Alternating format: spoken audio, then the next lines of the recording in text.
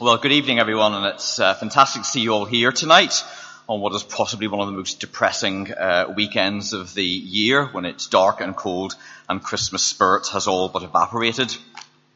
When we were designing this series, we wanted to think about resilience. Now, I'm sure if many of you are in work, you hear this term and a lot of definitions, but for me as a Christian, resilience is not just about surviving when difficult times come, but it's about thriving. It's the ability of something to have a knock or have pressure put on it, and then when that pressure is removed, to come back to its original state.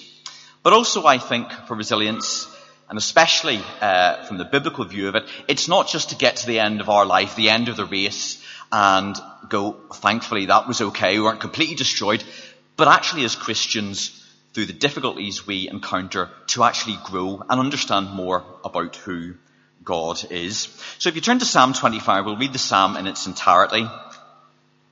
And I always forget, which is the number in the Hugh Bible, so somebody can shout it out. So Psalm 25. You can hope, it's somewhere in the middle of the Bible. I'm sure you can find it yourselves. You just open it in the middle, you'll get the Psalms. 4, 5, 9. Okay. To you, Lord, I lift up my soul. O my God, in you I trust. Let me not be put to shame. Let not my enemies exult over me. Indeed, none who wait for you shall be put to shame. They shall be ashamed who are wantonly treacherous. Make me to know your ways, O Lord. Teach me your paths. Lead me in your truth and teach me. For you are the God of my salvation. For you I wait all the day long. Remember your mercy, O Lord, and your steadfast love, for they have been from of old. Remember not the sins of my youth or my transgressions. According to your steadfast love, remember me for the sake of your goodness, O Lord. Good and upright is the Lord. Therefore, he instructs sinners in the way. He leads the humble in what is right and teaches the humble his way. All the paths of the Lord are steadfast love and faithfulness for those who keep his covenant and his testimonies. For your name's sake, O Lord, pardon my guilt, for it is great. Who is the man who fears the Lord? Him will he instruct in the way that he should choose. His soul shall abide in well-being, and his offspring shall inherit the land. The friendship of the Lord is for those who fear him, and he makes known to them his covenant. My eyes are ever toward the Lord, for he will pluck my feet out of the net. Turn to me and be gracious to me, for I am lonely and afflicted. The troubles of my heart are enlarged. Bring me out of my distress. Consider my affliction and my trouble, and forgive all my sins. Consider how many are my foes, and with what violent hatred they hate me. Oh, guard my soul and deliver me. Let me not be put to shame, for I take refuge in you. May integrity and uprightness preserve me, for I wait for you.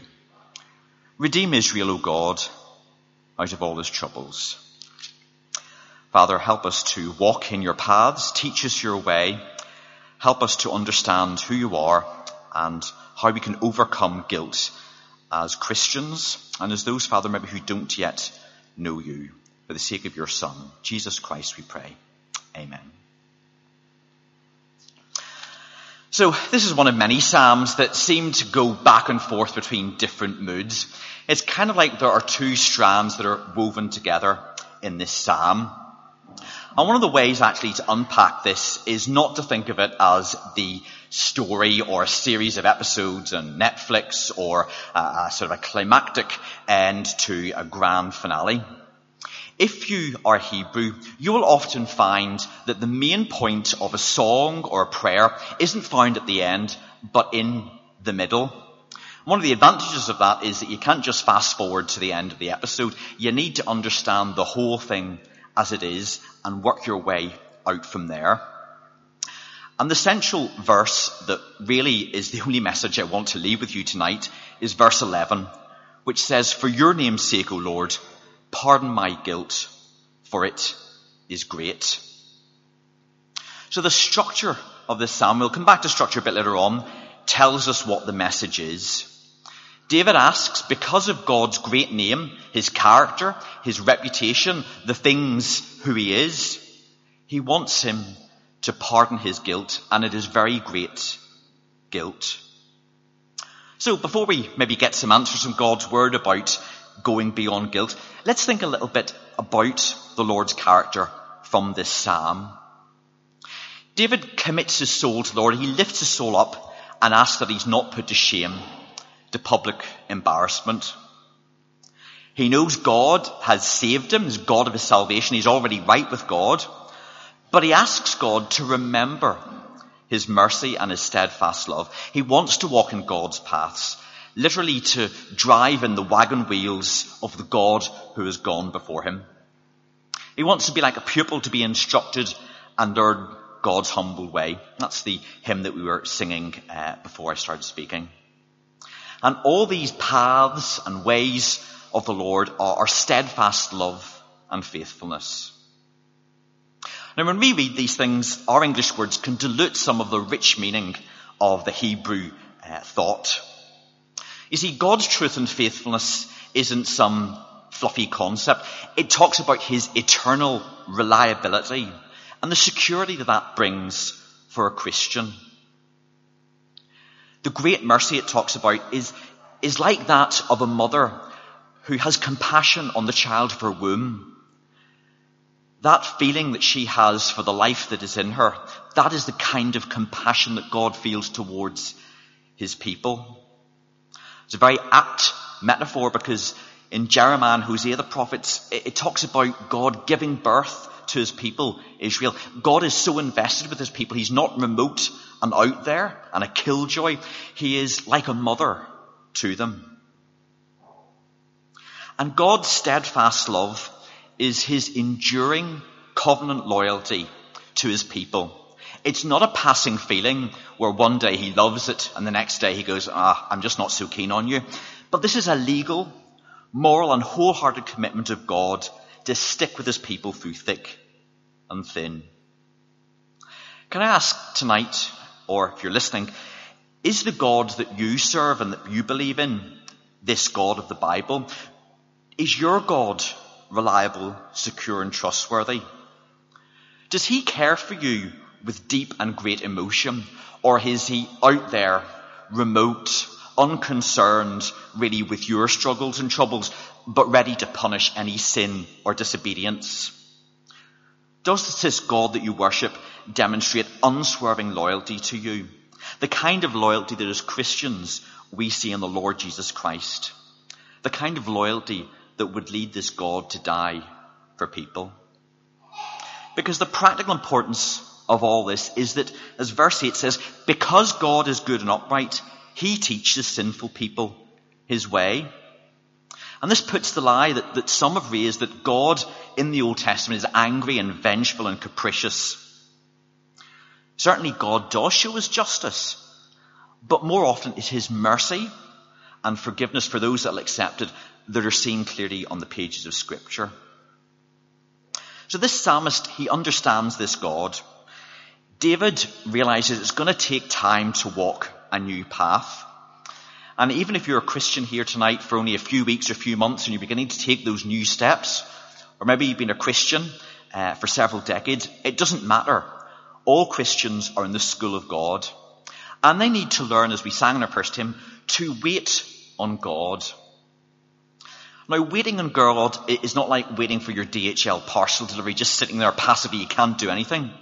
Waiting on God is like a waiter waiting on those whom he is serving, attending to their desires and requests, being alert and attentive to what might happen.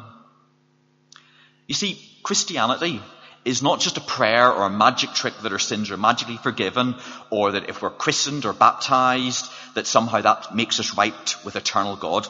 No, it begins with faith and repentance for sins, but it's a journey and growth. As David Russell described last week, it's a growth that is rooted in God's word and God's world. So as we think about God's character here, it's overwhelmingly good, sincere and wholesome. And this is the God who wants us all to come and know him, to trust him, to experience the love that he can give as a mother for the child in her womb, to experience the security of one who will not change with the days or the seasons or the years or with what's convenient or what's politically appropriate, but will stick with his people through thick and thin. But there is a big stumbling block, and that is our sin. And it's our sin that leads to guilt.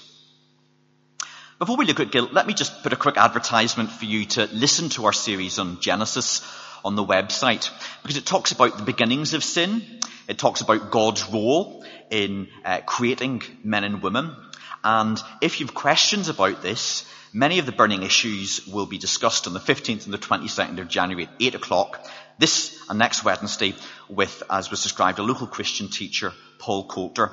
I can't start to go into all of that tonight, but I would certainly urge you, if you're interested and you have real questions, don't be afraid to ask them. But what I would say is be prepared to have answers that might actually require you to change your view of God and how you respond to him. So let's think about guilt. Guilt is like this other strand wrapped around in this psalm. And as the psalm progresses, David seems more and more on the surface to become almost a little bit unsure of himself. He starts in verse 7 by saying, well, remember not the sins of my youth. But then he goes on to say that his guilt is really big, it's great before God. Before he almost begins to collapse in himself, describing his distress, his afflictions, the troubles he is experiencing. Maybe these were because of his guilt and sin. In fact, he has become entangled in a net while his enemies look on and seek to destroy him. What's this referring to? Well, we don't know specifically when David wrote this psalm, but the great Baptist preacher C.H. Spurgeon in the 19th century wondered, was this to do with David's relationship with his son Absalom? Did this provide a backdrop to the psalm? Absalom was a very handsome son of David, and he knew it. David favoured him greatly, but because David loved his son so much, he overlooked his fatal character flaws, and he allowed those to undermine him. And, most importantly, potentially undermine the kingdom that God had given Israel. You see, Absalom just couldn't wait to be king. He rebels against and persecutes his father. And when he finally meets his end at the hand of one of David's military men, David weeps and says, "Oh, Absalom, would that I had died instead of you." The Israelites under David had secured a major victory against a potential rebellion, yet David is concerned about his own family situation, his own loss and his grief, and it requires his military man Joab to say, "Look, you've brought shame on Israel. This should be a day of feasting, not a day of mourning, so get out there and show people that you are a king." I think David keenly felt at the time he learned his son had died of his regrets as a father, the guilt and regret about mistakes that he had made. And so guilt can often come to us because, well, actually we have done something wrong. It's an appropriate response, demanding an appropriate punishment or a way of making something right. When I was in school, I had to endure going through Macbeth. I still, reading it, can't understand what's going on. I need a dictionary, a translation. But you've got two main characters. You've got Macbeth himself, who's a general, and you've got Lady Macbeth. And Lady Macbeth wants to advance her husband, so they bump off a Scottish king, King Duncan. For Lady Macbeth, she says, "A little water clears us of this deed." For her, guilt, that's nothing. The water will wash the blood off my hands, and that absolves me. Whereas Macbeth himself wonders, would the great oceans wash this blood clean from my hand? No, rather my hand would turn the seas red, or the multitudinous seas incarnadine. The blood on his hands, the moral guilt, whatever he touched would become polluted with sin and death. It would make the green sea red. And so in society today we get two very opposite views of guilt. Many people think, well, guilt can be swept under the carpet. It's okay, we've all done wrong. Whereas other people are so consumed, they have a profound awareness that they are potentially under judgment, maybe from God, maybe from other people, from whatever, and they don't see any way of cleansing from guilt. What a relief And what a blessing it is to know that the gospel message that we share in this church is that Jesus Christ came to take our sins and to clean us up from this guilt, to wash our hands, whether it's murder or bloodshed, whether it's outbursts of anger, whether it's selfishness, lying, being disobedient to authority, selfish, unholy, unmerciful, whatever sins we have, he came to make us, in his sight, complete and perfect. But we're going to have to admit that guilt. And so the question that we must have is, whenever we come to God, is it because we feel guilty because of wrong things we've done, and we are looking for forgiveness from the only source of that forgiveness? The main message of this psalm is that only in the name of the Lord, only in his character, can we find forgiveness and have our guilt dealt with. Or do you come to God because you feel by doing the God bit, by ticking the box, by going to confession, by saying the sinner's prayer, that will somehow atone for your guilt, make it a bit better?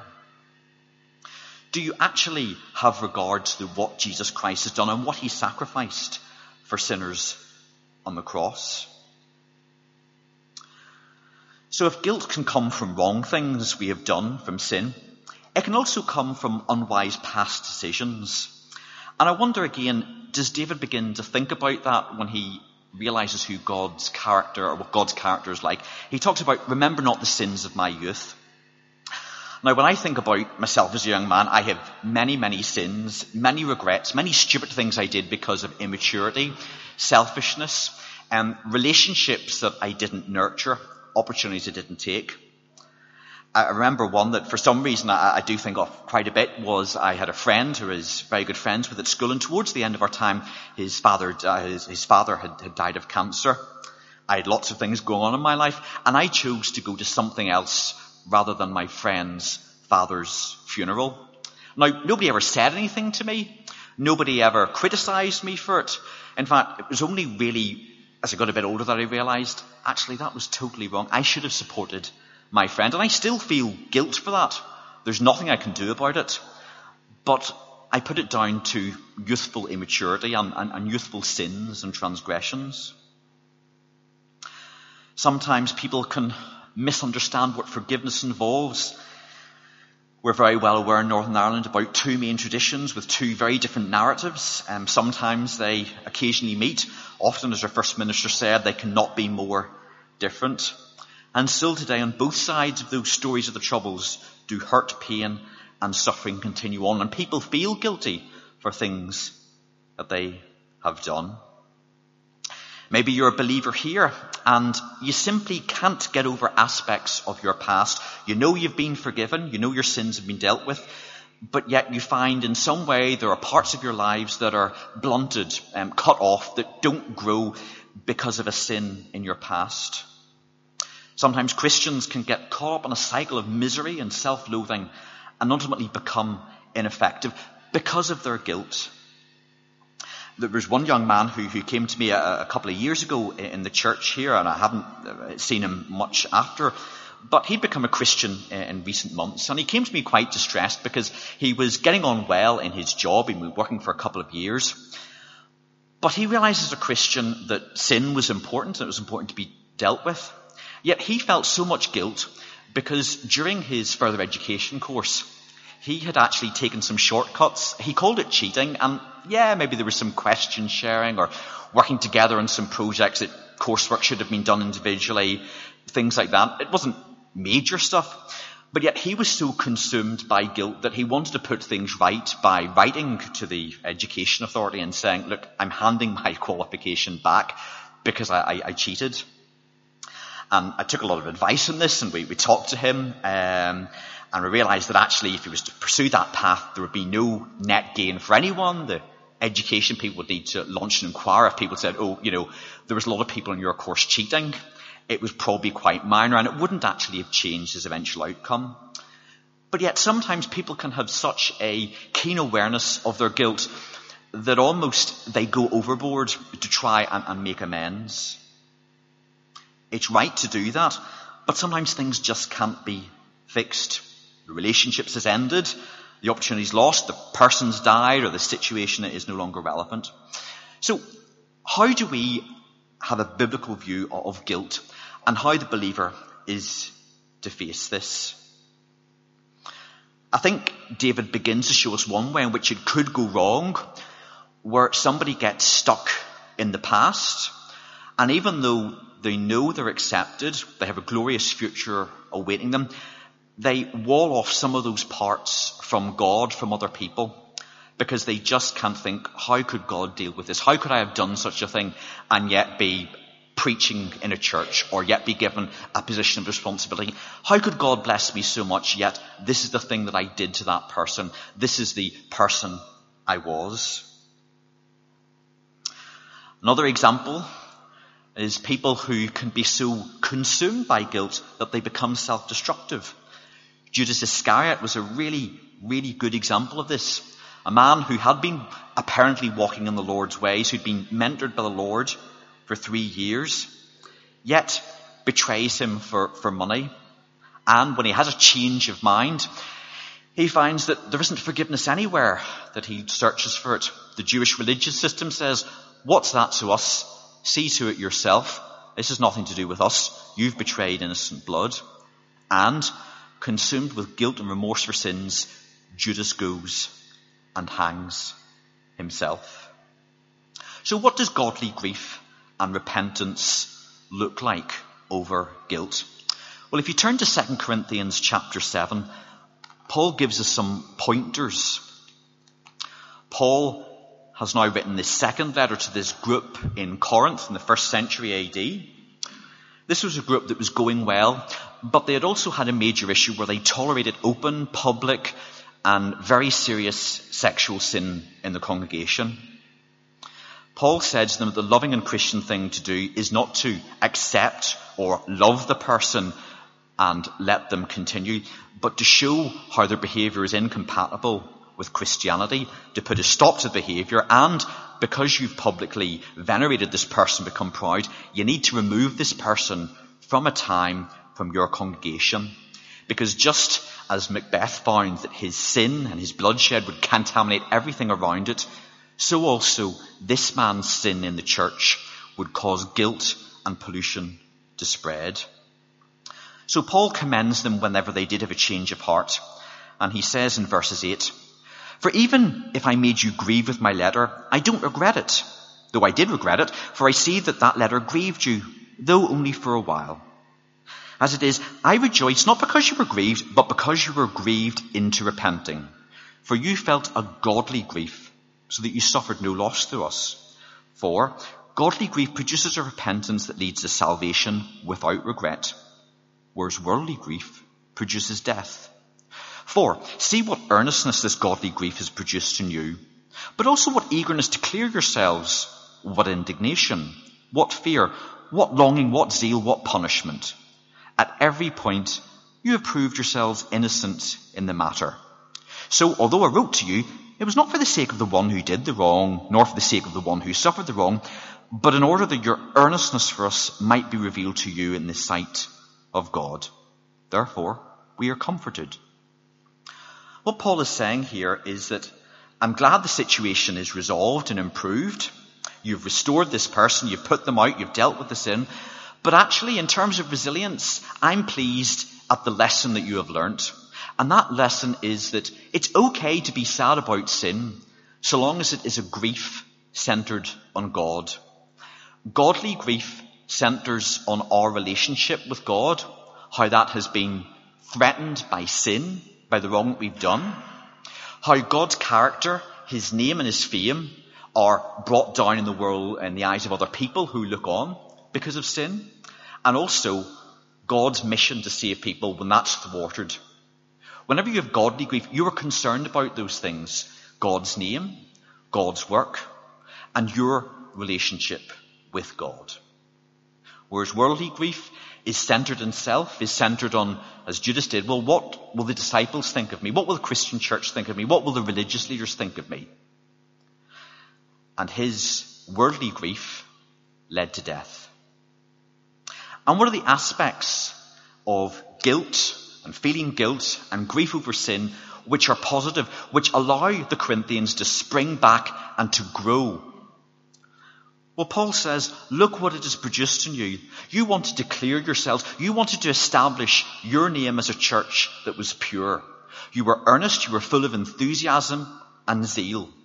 You were indignant. You said, how could we tolerate this sin in the middle of our congregation? You feared God. You understood whom you were dealing with. Not somebody who just sweeps the sin under the carpet or just gives you a quick wash and that's it. But somebody who had to send his son to die for you. In fact, you had so been consumed with godly grief that you found your hope in God, and indeed you proved yourselves as such innocent. You were acquitted. God gave you the all clear. And this is the difference between godly grief and worldly grief. This is why verse 11 of this psalm is so pivotal, because it takes God's name and who he is as the only point at which we can find true forgiveness. The only source of triumph over guilt. King David was no stranger to guilt. He had committed murder and adultery. But he didn't spiral into a self-destructive depression, circling the drain pipe of his own destroyed personality and corrupted witness against God. No, he realized against God he had sinned.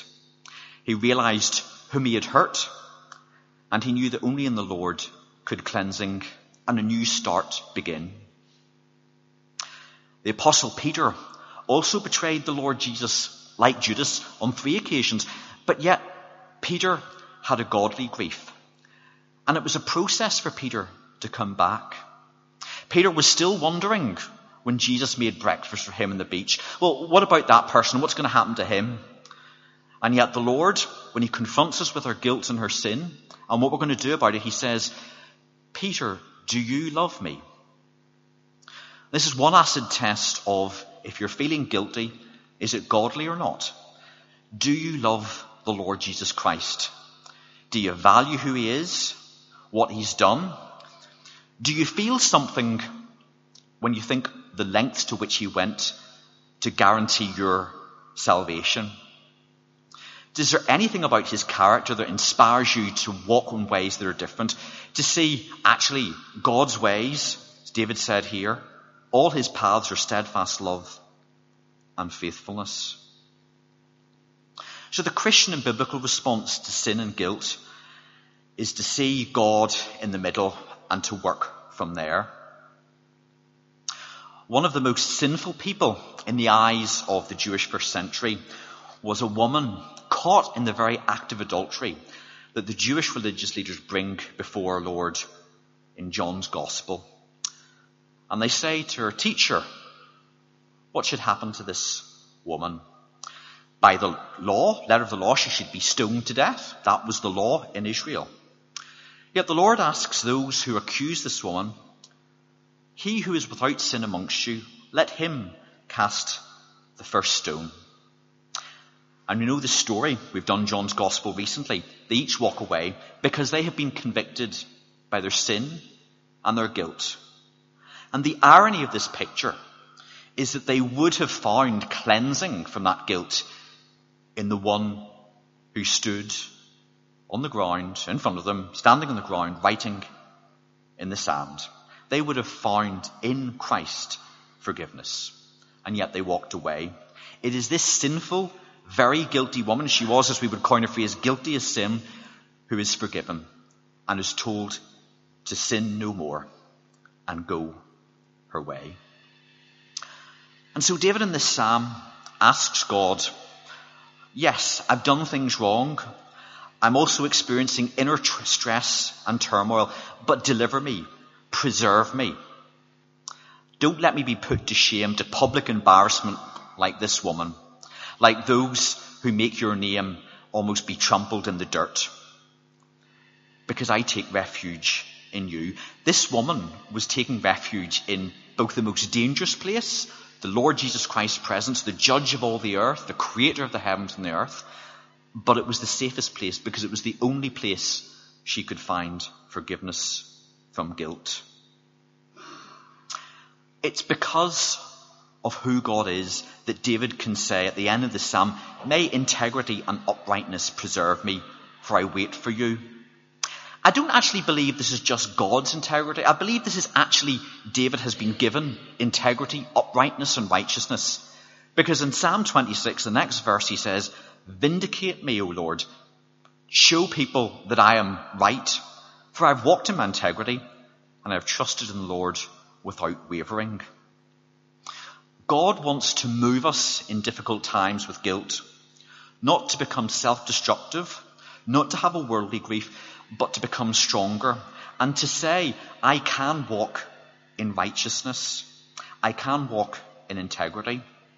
And how quickly we can forget this. So much guilt can come from disordered family dynamics as we saw in David's life.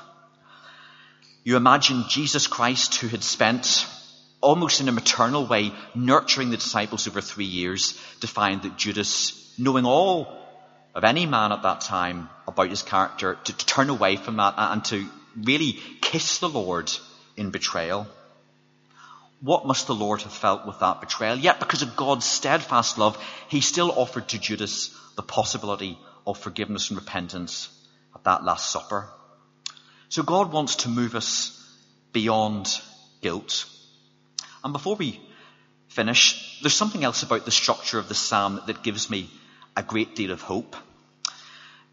This psalm is structured as what we call an acrostic. So each of the 22 verses or thoughts begins with a letter of the Hebrew alphabet. There's about 7 or 8 other psalms that are like this, including the really big Psalm 119, where every letter sets off a paragraph. And why is this important that this is written in a way? Well, I had some people round to the house last week from work, again, to lift their spirits and depression. And I gave them just a set of napkins. It was just lying on the sideboard. People could take it and come as they go. No thought. I think some of them were left over from last Christmas. Yet, if I was really concerned and I was really valuing the company of a person and wanted to put on a great meal and a great show for them, I would learn a bit of origami and I would do something really fancy. The people who have those skills with the sort of the serviettes, you know, I'm sure you've seen them in fancy restaurants and ducks or whatever, something really beautiful and creative. And people would see that and they would go, oh yeah, somebody has put a lot of effort. This meal, this time is important. And you would look beyond that structure and that creativity to go, well, ultimately it's a napkin, it's a serviette, it's to be used. It's a little bit like this with the psalm. You don't get caught up in the structure or how it's written. You look at the content, but in the structure, you can see how God's word has been so carefully designed for our instruction. And what is in this content is a man who has messed up in the past, has messed up in his present, and will probably mess up in his future and feel real guilt. Yet this is God's word, as much as Genesis as we've been studying, and as much as the Gospel of John. This is God's word to us. And what encouragement it is that because of who God is, he wants to instruct us. And he instructs us through the faith of this Israelite king who has made so many mistakes. Yet, if you're feeling guilty tonight, you can learn and be encouraged from this psalm. You can find for salvation and forgiveness in Jesus Christ, such you can lift up your soul to God and you can be effective for him, knowing that all of his paths are steadfast love and faithfulness.